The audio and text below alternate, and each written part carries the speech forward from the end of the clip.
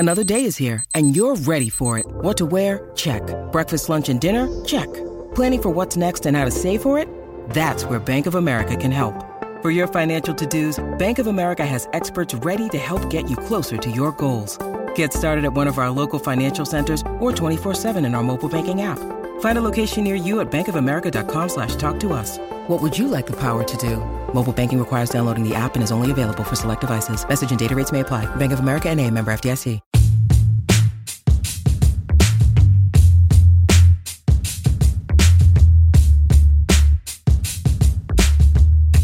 Back to Buckeye Talk, and first an apology to all of you who lost money on Ohio State today because we guaranteed that they would cover the 40.5. Oh yeah, well you were most emphatic in your guaranteed. Yeah, but you didn't disagree. You're just as guilty. If you have to disagree vociferously with me, or you go down with me. All right, I buy that. Is that fair? Yeah, that's fair. Well, Okay. you did also say shutout. Tim, let's deal with my mistakes one at a time. We don't want to foist them on the listeners right away. So Nick Bosa guaranteed a shutout. I rode with Nick Bosa wrong. I guaranteed Ohio State would win by 40.5 wrong. Ohio State beat UNLV 54-21, but it was easy. So we're going to deal with a lot of different things here as we look forward to, frankly, the biggest week of the year. Ohio State Basketball Media Day next week.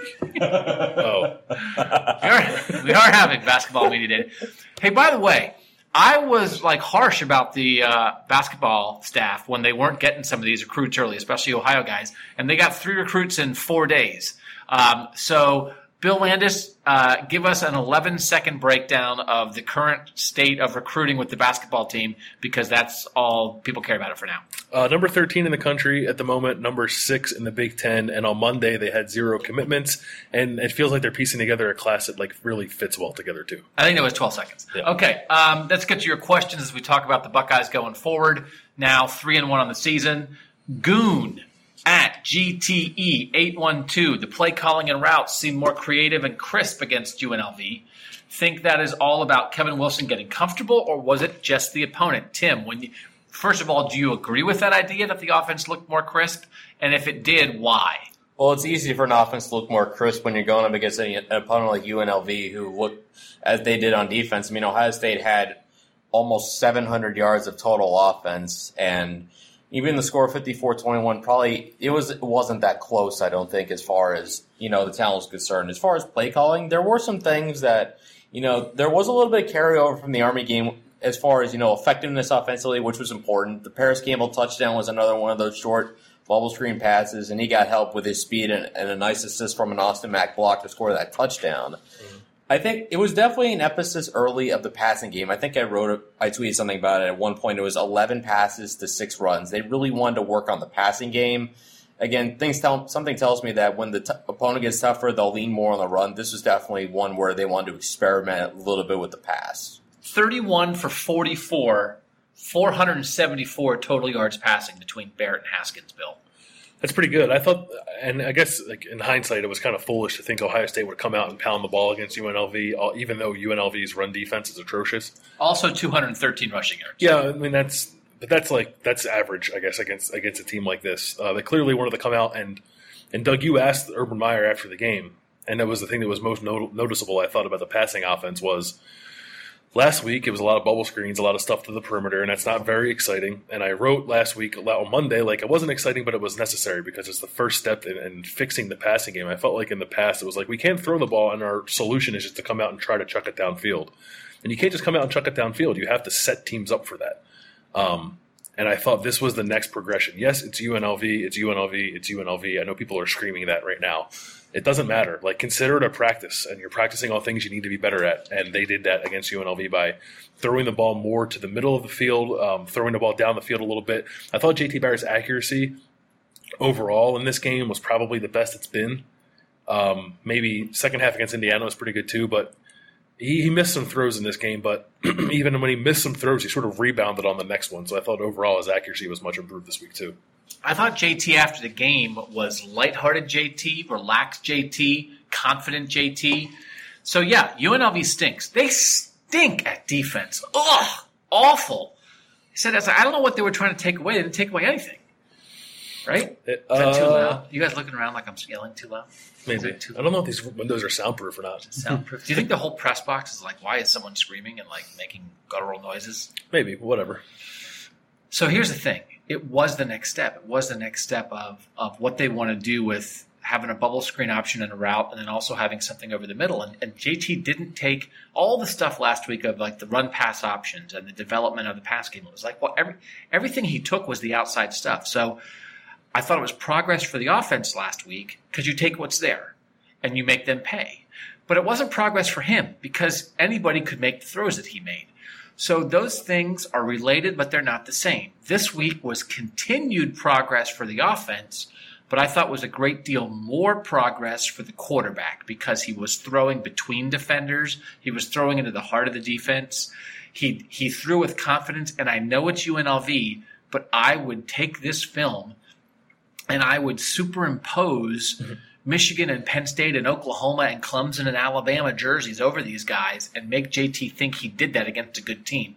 Because whatever you saw today, I know it's UNLV, but that's what you want this to be. That's what this has to be when they face better teams and better defenses. Yeah, he had a throw to, I believe it was Terry McLaurin, and it must have been in the first quarter because he was basically out of the game after that. But like Terry McLaurin caught the ball as he was like being upended by a defender. It was the most contested ball I think JT's thrown all year. And it was a good sign. I mean, that's the balls. Those are the balls he has to throw. And yes, better defenders, might get their hands on one every now and then, might pick one off. We saw that with Dwayne Haskins' pick six later in the game. But you had to be willing to throw it, and he was finally willing to throw it. And there was another one of a pass that he was willing to throw, fourth down, fade route to Ben Victor. Give him credit. I mean, he made a great play on the ball, great job to get the foot down. That's what they talked about in the preseason. JT trying to give his receivers a chance on those 50-50 balls. It's easier to do when you have guys who have the height of Victor and Austin Mack to do that than guys like Paris Campbell. But the fact that he had that confidence to throw it and he put it in a great spot for Victor, that's something that has to carry over. He showed him to himself, I think, most importantly, that he can do that. All right, let's move on. Some more good questions here. We got two questions about C.J. Saunders, and I saw this tweeted by Ohio State after the game. C.J. Saunders and Paris Campbell both had 100 receiving yards. I think it's the first 100 receiving yard duo since Holmes and Ginn in 2005, which is mind-blowing. That's pretty crazy. So at the Urban Renewal asks, did C.J. Saunders earn actual playing time? And at MLong2444, Mike Long asks, should C.J. Saunders be starting?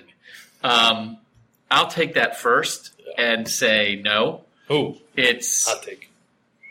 A walk-on against a terrible team, and it's a lovely story, but let's keep our heads screwed on straight here.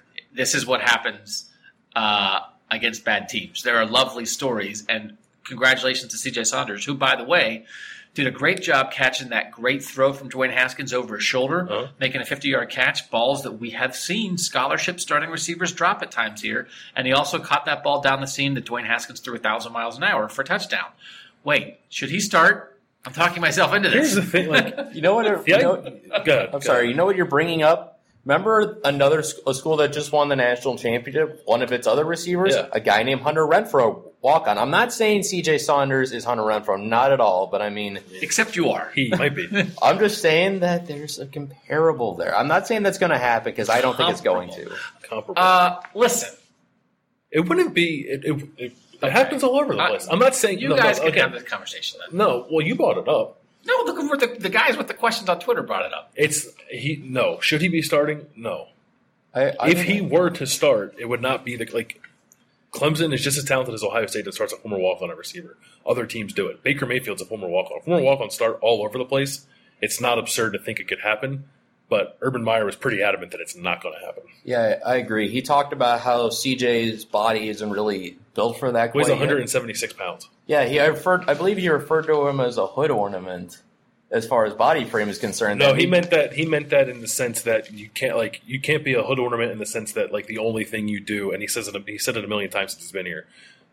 Catching and running with the ball can't be the only thing you do. You have to be able to block, and he doesn't think a 176-pound guy who's 5'11" can block.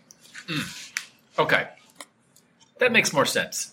It's a great question, but I don't think that's where they are with the receivers. It is a good story for a guy to be able to tell people that, like, I caught 100 yards receiving as an Ohio State receiver. I'm not downplaying what C.J. Saunders did at all, and I'm not downplaying C.J. Saunders.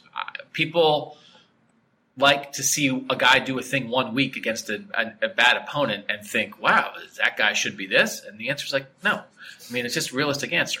Tough Borland last week had a great game against Army when they ran the triple option. Tough Borland did start against UNLV. Chris Worley was out, did not dress with the foot injury. Tough Borland last week led them with 10.5 tackles.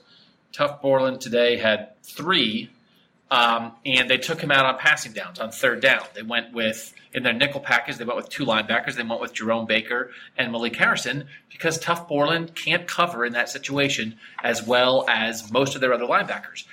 Chris Worley can. Chris Worley stayed in the game. Mm-hmm. When he's the middle linebacker, the 2 linebackers in the nickel are Baker and Worley. When he's hurt, Borland's the middle linebacker, but the 2 linebackers in the nickel are Baker and Malik Harrison shares the other outside linebacker spot with Booker. So I'm just telling you, we're just saying the same thing. Let's not go crazy over one good performance and try to pretend that, C.J. Saunders is Santonio Holmes and the Tough Borland is A.J. Hawk. What about when C.J. Saunders has 100 receiving yards again next week against Rutgers? Then I will eat my words and buy a C.J. Saunders jersey on AliExpress.com. Nice. You know what I just thought of when you were talking about that? I just thought of the jump to conclusions, Matt, from Office Space. We don't necessarily need... Never seen the film.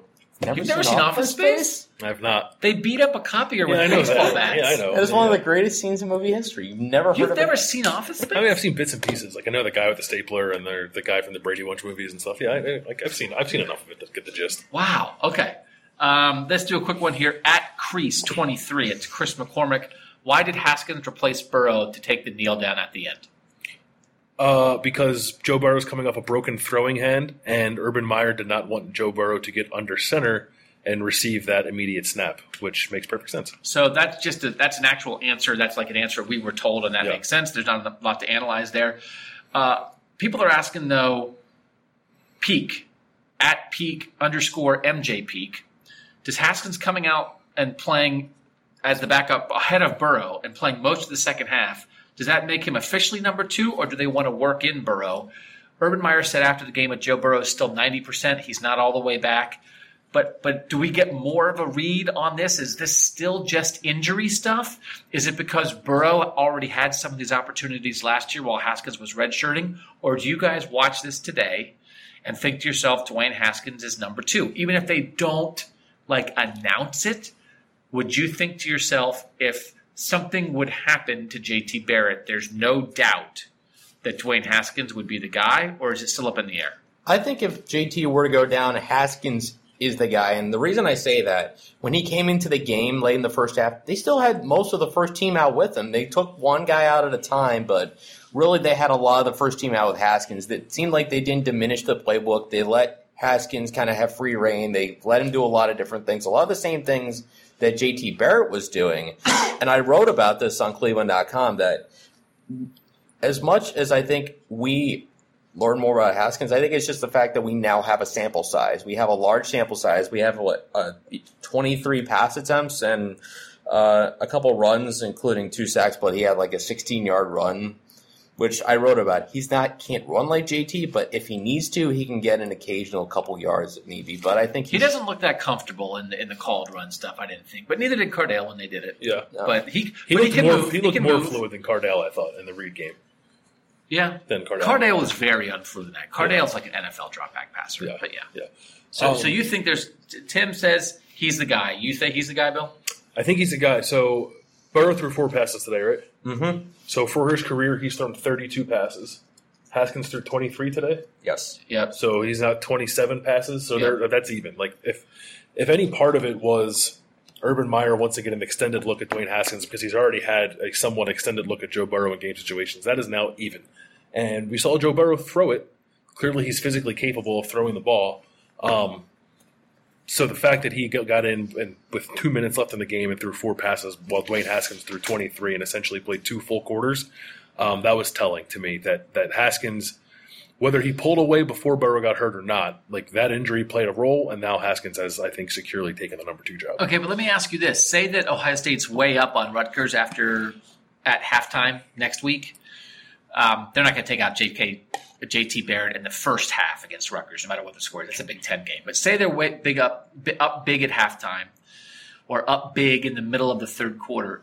Is Haskins the guy who definitely comes in, or would Burrow get in because now Dwayne has had more action recently and it's Joe's turn? No, I think Haskins would be the first guy in, but maybe the reps in the end of the game would be a little more even. I thought today it was going to be Haskins play the third quarter and Burrow play the fourth quarter. And that clearly wasn't the case. I guess if that happened against Rutgers, that wouldn't surprise me. But I think Haskins would be the first guy in. Okay. Jason M. Antris asks, should we be disappointed in the defense? Even with reserves in, 21 points by a terrible UNLV team. That's troublesome. Agree or disagree? Disagree.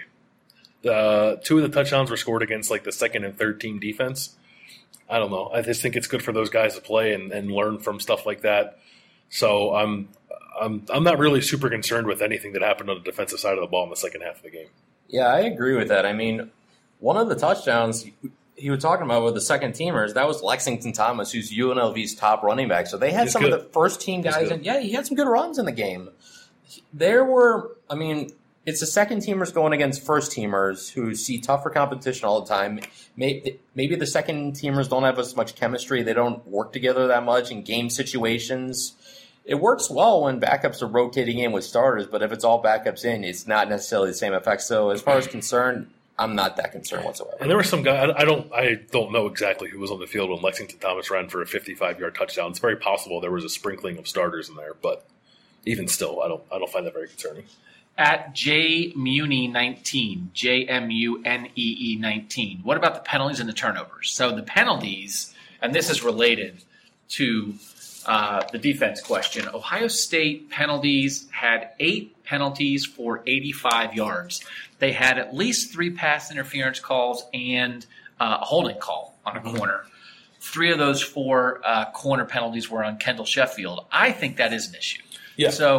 So again, I agree. You don't get caught up in – even when you're playing a terrible team, when they're playing their 1s against your 2s and 3s, you kind of throw that out the window.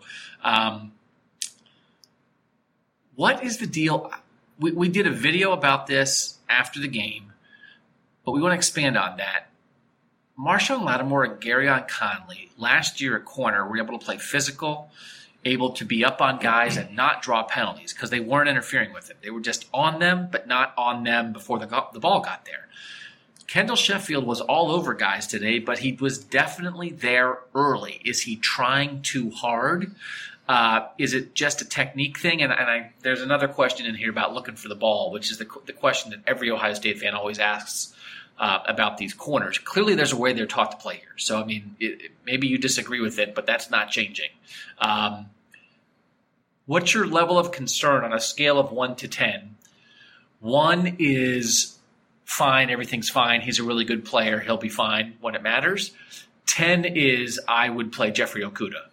Where are you guys on that with Kendall Sheffield? Because he was the guy who got penalized a lot. Where are you with him? Like 6.3? Is that a good answer? Decimals bother me. Okay, I'm fine. glad you didn't say like 6 1/4 or something. But if you could just pick a whole number. Can you just pick a whole number? Fine, 6. I'll round down 6. Yeah, it's concerning because of what's coming down the road. I mean, there's some really good, like I said in the video, there's some good receivers coming, and quarterbacks who will certainly challenge you more than Armani Rogers challenged Ohio State's quarterback here on Saturday. I don't know what it is, and maybe I want to say part of it might be inexperience, but it's kind of a cop-out because Marshawn Lattimore hadn't really played at all last year, and he didn't have these problems when he went out there. Granted, he was the number 11 pick in the draft and a really special talent.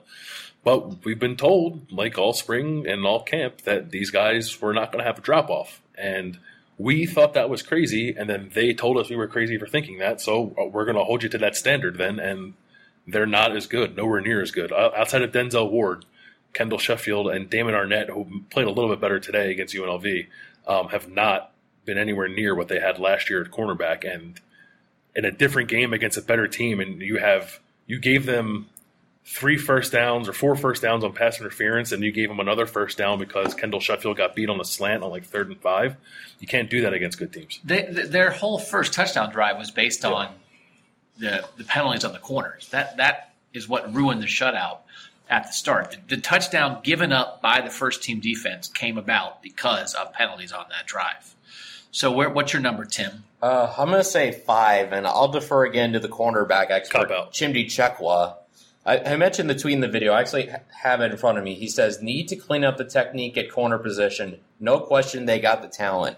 Maybe, as much as you want to say the inexperienced thing is a cop-out and that Lattimore and Hooker did it, those are the exceptions to the norm. Yeah, they're also 4 games into the season. That too, and also you have to consider that one of them, they didn't went up against a team that didn't throw. So technically 3. Yeah. Sure. Yeah. I would say I'm probably like a 6.49873. Oh, we can do okay. I'm like pi. The rules just changed in between when Bill started talking and then when Doug started. So is the Matt. I just like when Matt Lindus gets mad at me. I think I'm a 7. And here's the thing. We talked about this in a video last week. I don't think true freshmen are your answers. I think if true freshmen were your true answers, they're your answers because, oh my gosh, we can't keep these guys off the field. If you're a place like this and you have so many problems that a true freshman has to come in and unexpectedly solve it, I think you're in trouble. So Jeffrey Okudah is not playing right now because they think Damon Arnett and Kendall Sheffield are better. So I don't think, hey, start Okudah next week, okay? I maybe would try Okudah like in a series with the rest of the first team defense to sort of see what's up, just to make sure that he doesn't all of a sudden look awesome. Because it feels like to me, if you were to ask me, and I think it's fair, we're judging at the moment everything off the Penn State game because that's the big thing. That's the next big test. I think right this moment that Kendall Sheffield and Damon Arnett are going to get fricasseed by Trace McSorley in that deep passing game. I think Penn State is going to chuck the ball down the field, and they're going to have guys out leaping them for balls. They're going to be getting called for penalties on plays that are important. Penn State's going to convert on 3rd down. And I think that's like how I'm not saying Ohio State is going to lose that game, but if they're going to lose that game, that's how they're going to lose it. So if you think that, and I'm not the only person who thinks that. There are fans that think that, and I'm sure there are people in that football building who think that. If you think that, I would experiment a little bit to make sure that Jeffrey Okudah is not the second coming of Marshawn Lattimore. That maybe, okay, he doesn't look like he's been as good as those guys, but man, we put him out there and all of a sudden, in the spotlight against the ones, his physical gifts, his natural talent, his technique all of a sudden improved. He's the guy. I think I'd try it because, again, we're a third of the way into the regular season, and to me, there's not an answer there right now. And I'm not going to just hold my breath and think, it'll 1 more, 2 more, 3 more games, it'll be fine. I think we're past the point of assuming it's going to be fine. Yeah, and I agree with your point that true freshmen should never be the solution, but that's also all they have. It's not like there's a 2nd or 3rd year guy waiting in the wings who can like everyone. He's the 4th corner. Everyone in the depth is a freshman, and it's him and it's Amir Reap and it's Shaun Wade when healthy. He didn't dress today. Marcus Williamson I think is still hurt too. But yeah, those if you're going to make a change or try something, those are the guys you're trying to go with. All right, we are headed to Rutgers next week. It will be a primetime game. Ohio State will go there at 3-1. They will go there as no worse than the number 10 team in the country. That's what they were coming into this game. They're clearly not going to drop. I think this is sort of like the general overreaching question, and we're trying to, and we're writing things. You can't just only write, well, that game sucked, I guess they're better, who knows? Like, you have to try, because, there are games like this all over the schedule most of the time. Frankly, this year, it's really the only one because they played 9 Big Ten games now. And then their other 2 non-conference games were an unbelievable game with Oklahoma and a very weird game with Army.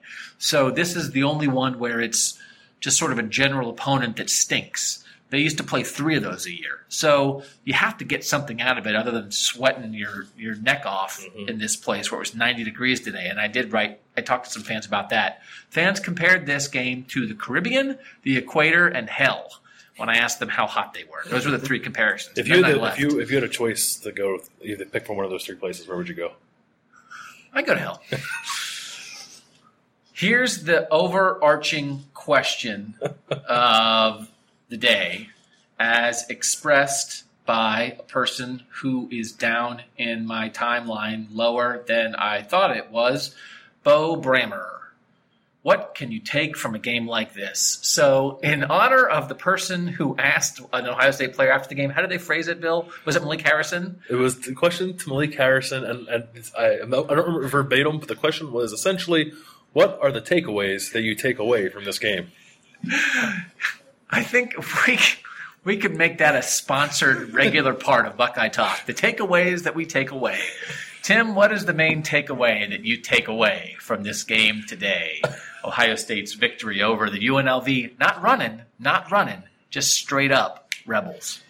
The biggest takeaway I took away, and yes, I did say it like that. I think it was kind of funny. We had talked to Urban Meyer earlier. I think I don't remember if it was this week or the week before, where he asked about the balance of winning games versus experimenting.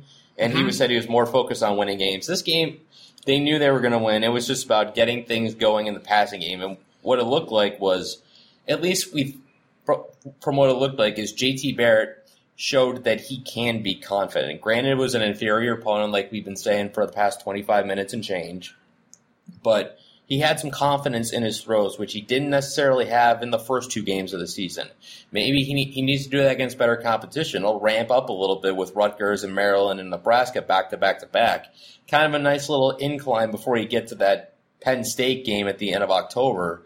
So it's that gradual progression that we want to see. And he took a step forward. They need to keep taking steps forward and just allow him to build himself up, because we know he's got that. We know he's got the ability. We've seen it before. It's just that gradual growth that we need to see, and we saw him take another step in that direction. Bill, mine is also JT Barrett centered, and it's all about the ball placement on his throws today.